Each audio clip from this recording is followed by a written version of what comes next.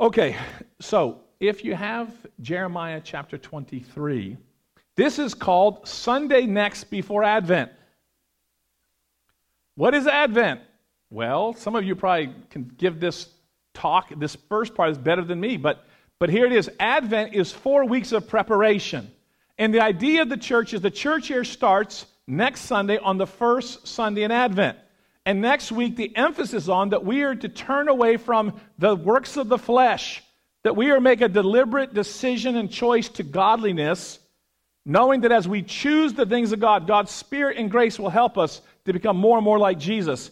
And if we're going to celebrate Christmas correctly and properly, we need to remember that the one who came 2,000 years ago, helpless in a manger, is coming back to judge the living and dead. He is King of kings and Lord of lords. And so the idea is we spend 4 weeks of preparation. So if you'll notice, we sing Advent hymns the next 4 weeks, but we don't sing Christmas carols. Now, Susie is my wife. She's one of those people, if she could, she'd have 5 sets of Christmas dishes. I mean, what's more obnoxious than that? I mean, I guarantee you, I wouldn't even be surprised if she's already snuck a Christmas tree in our house. I mean, she's one of those people that is, and you're just like, wait. Our tradition, our family, is we got a Christmas tree on Christmas Eve. That's it. We have a great time. But I mean, Susie, anyway, if you knew the boxes that we have, the materialism of Christmas things that we have. I'll confess for her this morning. No. So, we're not anti-Christmas, of course, all that. But notice that all the hymns and things that we sing are all about the coming of Jesus. It's not about that. So, in the maybe 70 years ago, everybody in Advent only sang the Advent carols, Come, O Come, Emmanuel, all anticipation, songs. And then at Christmas, and then for 12 days, you had the Christmas carols, ending with Epiphany, which we'll kind of do that here, and you'll kind of get a sense of that a little bit if you'll be surprised how many hymns the carols are Advent ones. But anyway, you'll know, if you're paying attention, you'll notice, yeah, those ones are a certain way, and then the Christmas carols are a different one, and that's all part of the development of things. So there's 4 Sundays. The first is to put away the things of darkness. And when we make the decision to do that and we look to the cross, the power of the Holy Spirit comes to us and helps us to grow and change. The second week, we focus on God has provided by giving us His Word. So the second Sunday in Advent is Bible Sunday. And it's all about the importance that we're people who read, hear, listen, write, mark, inwardly digest the Word of God. And if there's a weakness, I was raised Baptist, and I can tell you something, in the church I grew up in, there was no weakness about knowing God's Word. They taught us God's Word day in and day out. We weren't always filled with love, in my particular experience. We weren't always filled with joy, but they taught me the Bible, and I'm so grateful. If there's been a weakness in the Episcopal Church and the Anglican tradition in the last generation or two, is that they got liberal, they turned away from the Bible, they don't know the Bible, and God forbid that this congregation be a congregation who doesn't learn, read, listen, mark, inwardly digest God's Word. It is impossible to be a vibrant believer, follower of Jesus Christ, if we don't read God's Word daily, if we're not learning and inwardly digesting it by the power of the Holy Spirit. So, the first thing is the conscious, deliberate in the first Sunday in Advent. Then it's knowing God's Word. The third Sunday, and this is kind of the questionable one that stumps people a little bit. The third Sunday in Advent focuses on God has given us ministers to help us. That people feel, I don't know why people feel so iffy about that one. That's a joke. Sorry. Okay. He's given us pastors and priests and people with gifts of teaching and equipping for us to grow and learn. And then the fourth one is, and this is my favorite, He's given us His Holy Spirit. He's given us the Holy Spirit. We experience Him in communion, but we experience Him in our heart and the power of the gifts.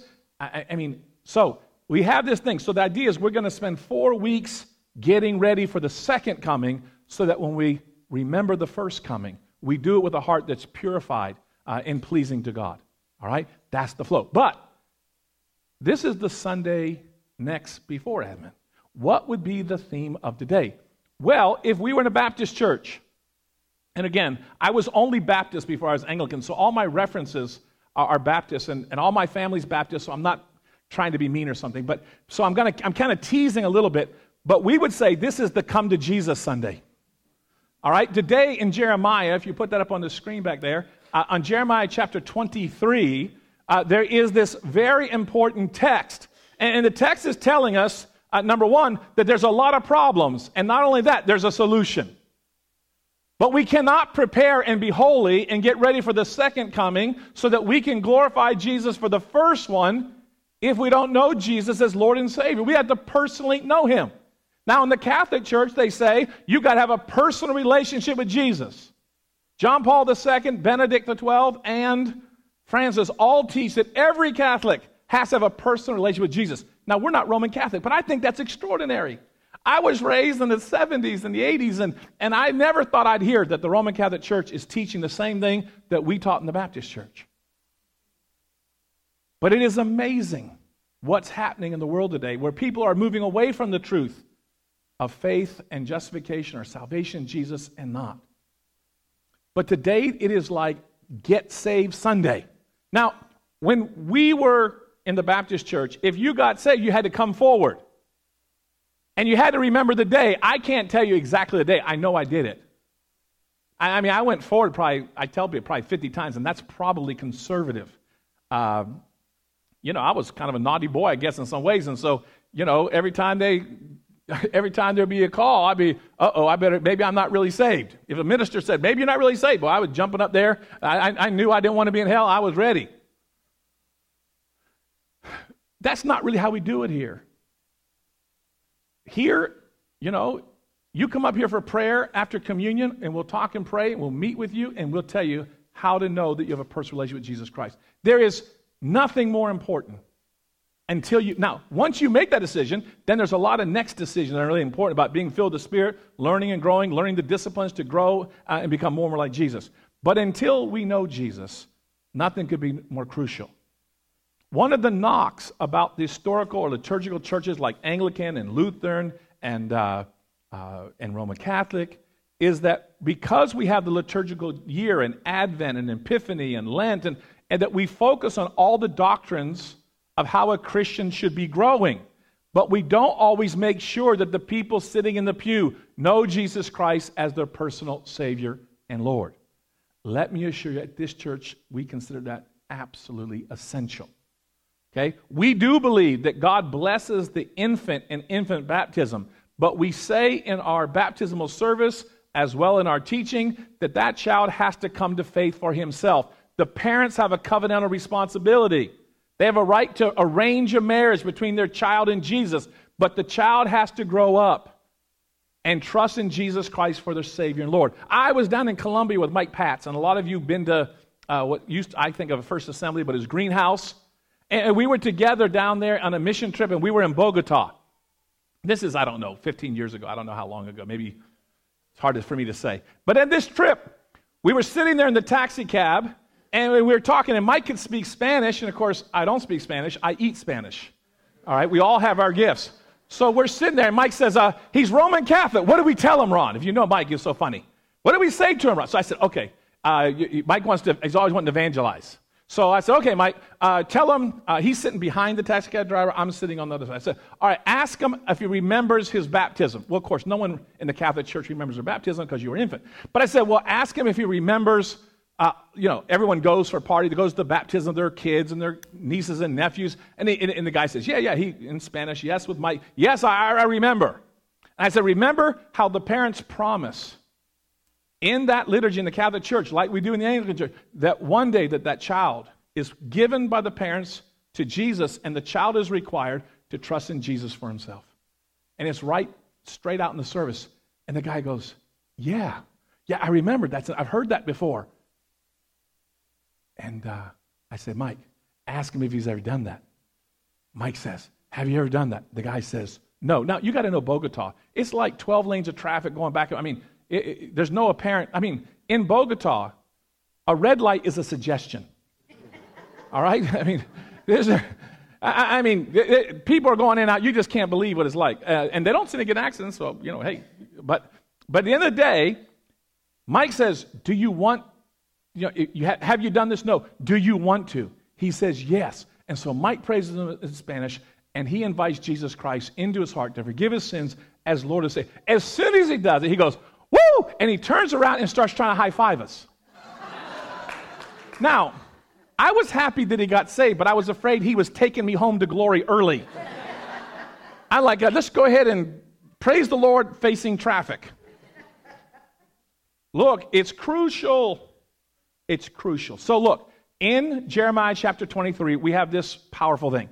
In the first 29 chapters of the book of Jeremiah, basically, the whole book goes through and reminds Israel of all of its sins. Can you imagine 29 chapters of failure after failure, rebellion after rebellion, bad, judgment, 29 chapters.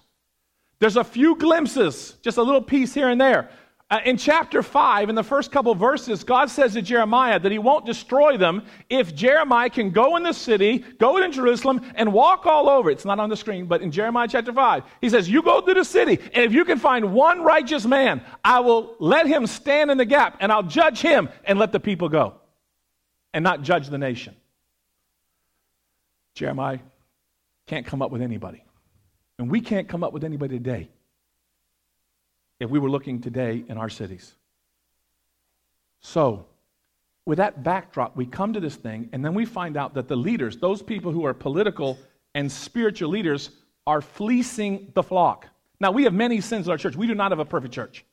But the one thing I can tell you, no one can accuse of, is fleecing the church. We're broke, all right? I mean, I hear about people asking for a new jet. I just want you to be sure, we don't have any jets. We're not against them. We don't have any vacation homes. We're not against them. All right? I mean, but just so you know, we got problems. We're not the perfect church. But in that day and today, there are people who have turned the message of Jesus in some form or other into a type of transaction where people think by giving money to the minister or the ministry that they are going to get advanced, that they're going to get blessed, and they've turned the gospel into a pyramid scheme. They're unjust in what they see, what they do, and what they say. This was the problem in Jeremiah. So, we're told two things. I'm giving the outline, then I'm going to read it, and we're going to be done. In fact, when I'm done, I've already had communion this morning, I'm going to sneak into my office, take off my vestments, and go to the airport so I can go hunting tomorrow morning early. All right? Some people thought I would preach shorter, but I'm not giving, I'm hitting the whole thing, Don. Don't worry. All right? I'm not holding anything back. So, things are really bad. Leaders are corrupt, spiritual, physical. That's what Jeremiah says. But he says, but there's a good shepherd. There's a good shepherd. Not one like the others, but one that's truly good. And that God has provided. So in the midst of all this judgment and lists of sins and things that God's going to do, there's this promise in Jeremiah 23 that the day is coming where God will provide a good shepherd. And then, not only a good shepherd, he tells us that he's going to provide Yahweh, and again, I don't speak Hebrew, but Sidkenu, which is the Lord our righteousness, that someone's going to show up, and like Jeremiah couldn't find in Jeremiah chapter 5, that there's going to be this one who is going to be so righteous that God will be able to look to that one and forgive everybody else, because the righteous, the one, will be enough to save the many, or the all who are willing. All right. Now, why do we need a righteous one? Well, first of all, there's two reasons. The first reason is because the leaders that we have are messed up. We need a different kind of leader, a different kind of captain, and this one, the Lord of righteousness, he's going to be righteous, and he's going to replace the bad leaders. But the second reason we need a righteous leader is because we're not righteous. See, this is the gospel in Jeremiah chapter 23. We are a sinful and a broken people, and except for the mercy and grace of the Lord Jesus Christ manifested in his perfect life and his death on the cross, there is no salvation or hope for us. God loves us. He cares for us. We've rebelled against him, though. He's made a way. He's provided the righteous one. And if we put our faith, those who put their hope in the Lord will not be disappointed. All right? And so in this proto-evangelion, early gospel, first gospel we get in Jeremiah, this message of a Savior. We can see the need. We know pastors in the church and the world's a mess. We can say, but we can't forget, we're also a mess. We need this righteous one, the Lord Jesus Christ, also, to stand in the gap for us. And we, listen, you may not be able to remember. It was a Wednesday, June 22nd, 1964. You may not know a date, but listen, there has to have been a date. I mean, there has to have been a time. It doesn't just happen by accident. There has to be a deliberate time where you chose with your will to receive the righteousness and merits of the Lord Jesus Christ for the forgiveness of your sins. And then you have had to give yourself, in light of who he is as God, you had to give yourself to follow him with all of your heart, mind, soul, and strength for all of your days. Now, I did that, and I've, not been faithful. What do we do when we don't do that perfectly? We repent. We repent. All right, there's grace. One of the things we celebrate in communion is our ongoing need for the mercy and grace of Jesus, even while we know him as our Lord and Savior. Okay, for ongoing strength along the way. All right, and that's what we're going to do in just a few minutes. Now, let's just read it. I think with that little bit of an outline, it's not going to be hard to follow. The wrong one. Here it is. I gave the one on the that was read this morning was King James, our New King James. This one is New Living. I just seemed simpler the way this was. So let's just read the first 8 verses. I've kind of given it all away, but here we go. What sorrows await, this is God speaking through Jeremiah to the people, judgment. What sorrow awaits the leaders of my people? The more responsibility you have in the world, the more obligation. The leaders have betrayed their trust. What sorrow awaits the leaders of my people, the shepherds of my sheep, for they have destroyed and scattered the very ones they were expected to care for, says the Lord. Therefore, verse 2, this is what the Lord, the God of Israel, says to these shepherds. Instead of caring for my flock and leading them to safety, you have deserted them and driven them to destruction. Now I will pour out judgment on you for the evil you have done to them. Listen, no one's getting away with anything. There are a whole lot of people in churches who betrayed their trust.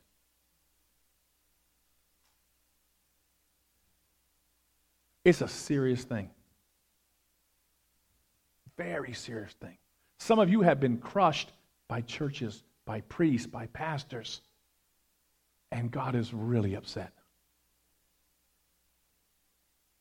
The most obvious thing in the world is to acknowledge that the church and leaders have not been the men and women that they were supposed to be. And we are so grieved. Some of you have been so hurt, and it's going to take for someone like me who's a pastor, a priest, or a bishop to look you in the eye and say, I'm sorry. Maybe that minister's never going to say what he did was wrong. But I'll be glad to stand in that place and to tell you, I'm sorry. God is not pleased, and I'm sorry. And repent on behalf. Some of us, we need to see it, we need to hear it, because it's been crippling. And it was crippling back then, and it's, in some ways, it's even more crippling to people who have the right message and have authority and gifts when they misuse it. Because the level of harm, the better a person is in one sense, the deeper they can hurt you when they mess up, and people really mess up. I was really, really hurt as a young boy in the church. I had a pastor who was just not a, he was not a good guy. And I wasn't the only one. I wasn't molested, but I'll tell you, his lack of love and his meanness, and he presented God as an angry God who hated me. And my view of God for 30-something years was dominated by this voice that God was really, the way he, looking back now, I'd say, he made God out what really was the devil. He taught me that was who God is. That's not. That God was an angry, vicious, and he was just looking for any chance to slap me upside the head. That's the God he taught me, and that's not the God of the Bible. Some of you have experienced far worse things, and they really break God's heart. And just because they have the title or the name, nothing is going to be upheld in heaven that didn't honor Jesus Christ on earth. All right? Meaning the church has authority to say your sins are forgiven, your sins aren't. The church has powerful authority, but only in as much as it agrees with what heaven says. We're not independent agents where we can say, oh, your sins aren't forgiven. Hey, if you come with hearty repentance and true faith, your sins are forgiven. You're right with God. Whatever the minister has authority as long as he's echoing what God says. As soon as the minister isn't saying what God says, it means nothing. I mean, it hurts because they're in a place of authority. It hurts powerfully. But heaven will never uphold an unjust judgment on the earth. Instead of caring for my flock and leading them to safety, you have deserted them and driven them to destruction. Now I will pour out judgment on you, God says, for the evil you've done to them. But I will gather together the remnant of my flock from the countries where I've driven them. I will bring them back to their own sheepfold, and they will be fruitful. He's repeating creation. He said they're going to be fruitful and they're going to flourish and multiply. That's what's going to happen when the Good Shepherd comes and takes his proper place. I will appoint responsible shepherds who will care for them, and they will never be afraid again. Not a single one will be lost or missing. I, the Lord, have spoken. For the time is coming, says the Lord. This is the second thing. There's a good shepherd coming, who's come, and he's coming again, whom I will raise up a righteous branch or descendant. In Hebrew, it's a branch. And this is this Sidkenu, the Lord our righteousness. From King David's line, messianic, of course. He will be a king who rules with wisdom. There's so much foolishness, but with this one, it's wisdom. He will do what is just and right throughout the land, and this will be his name, the Lord our righteousness. We need a leader like that, but we need that righteousness personally as well. And that's what the church wants us to focus on this morning. In that day, Judah will be saved because they're going to put their trust in him, and Israel will live in safety. Now, I wondered this morning if you have deliberately and specifically put your trust in Jesus Christ. You know, I've met a lot of good people who they love Jesus and they like Jesus and they want to be good Christians. And just like that taxi cab driver, they just didn't know they were supposed to do something deliberate and specific with their will. Just no one ever told that guy. Once I showed him that it was right there in the Bible and it was right in the Catholic liturgy for baptism, and he could recognize it, and he realized, oh, my parents promised me to Jesus and I was supposed to trust in him, but I never did. Once he got it, you couldn't hold him back. I got a feeling you wouldn't be here this morning if your heart wasn't open to the Lord Jesus Christ. But there has to be the deliberate and specific decision. Now, faith in the Bible, the great insight of the Reformation, is that faith is not grabbing a hold. That would be a work, and that would be work salvation. Faith, and the Reformers saw this in the most incredible clarity, faith is passive in this sense. Faith is opening up our hands to receive every good the Father has provided us in Jesus. It's receptive. You don't have to do something. You don't have to be good enough. In fact, it's precisely because we're not good enough that we need him so bad, and he's so great. He came and died to save us because we couldn't get there on our own. But if this morning, if you've never done that, whether you put your hands out like this or not, I hope in your heart right now, you can keep your eyes open, closed, I don't care, but open up your hands of your heart. The Lord Jesus came to save you and to rescue you. And if you haven't done it, what a great day to do it. What a great day for all the dots to be connected. And I'm so sorry if they didn't tell you or you didn't understand. I was raised in church that told us this every time we were in church, told us this. But so many haven't, and they didn't realize. But what an opportunity this morning. So would you stand, and if you want to, close your eyes or keep them open, lift your hands, close your eyes. I don't care what you do, but however you want to. Lord, we come this morning because it would be a shame if in this church where we focus on the church year and the doctrines and learning and growing, if there's people that we've not made sure that know your love and your salvation. Lord, where will we be without the forgiveness of sins?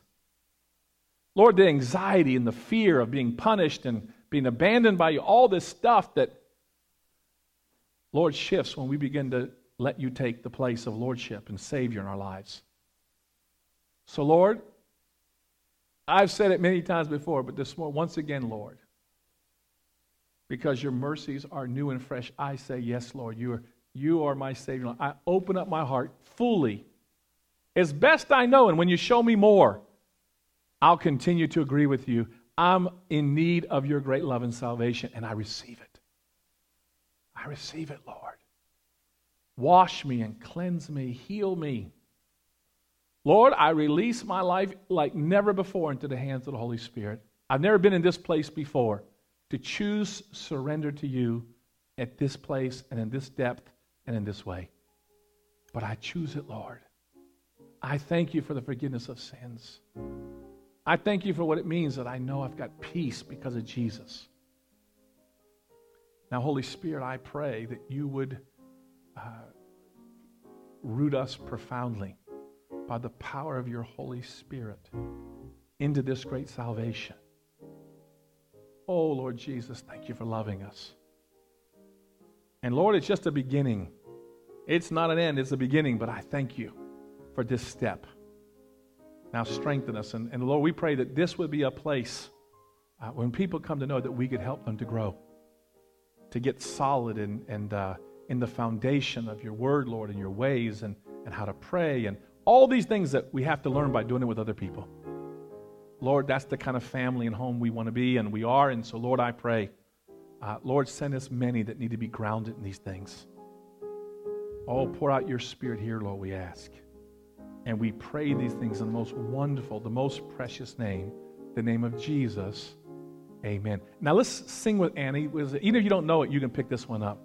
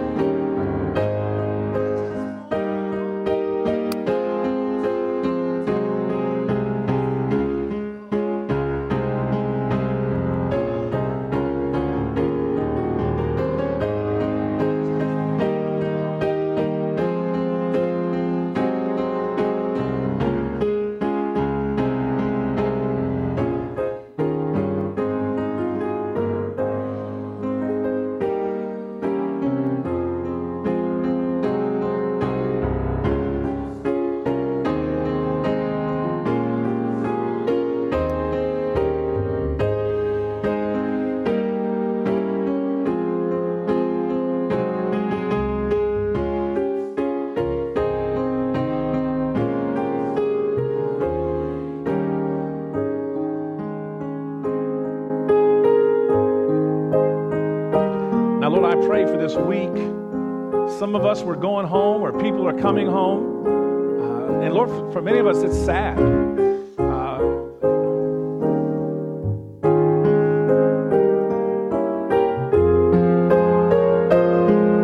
we're so grateful that we've got a family in you. Lord, I pray for all those who feel so uncomforted and unloved. And at the holidays, and this holiday makes it hard. I pray for your special grace and your encouragement, your mercy, Lord. And I'm so grateful that you've given us a family. Lord, would you bless us and would you help us to be an encouragement to each other along the way?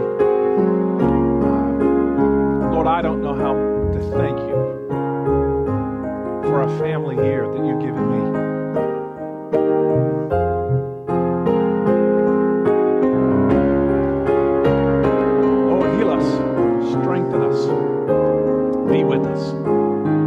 This week especially, Lord, let us be a blessing to others, Lord. We ask it in the most precious, the most wonderful name, the name of Jesus.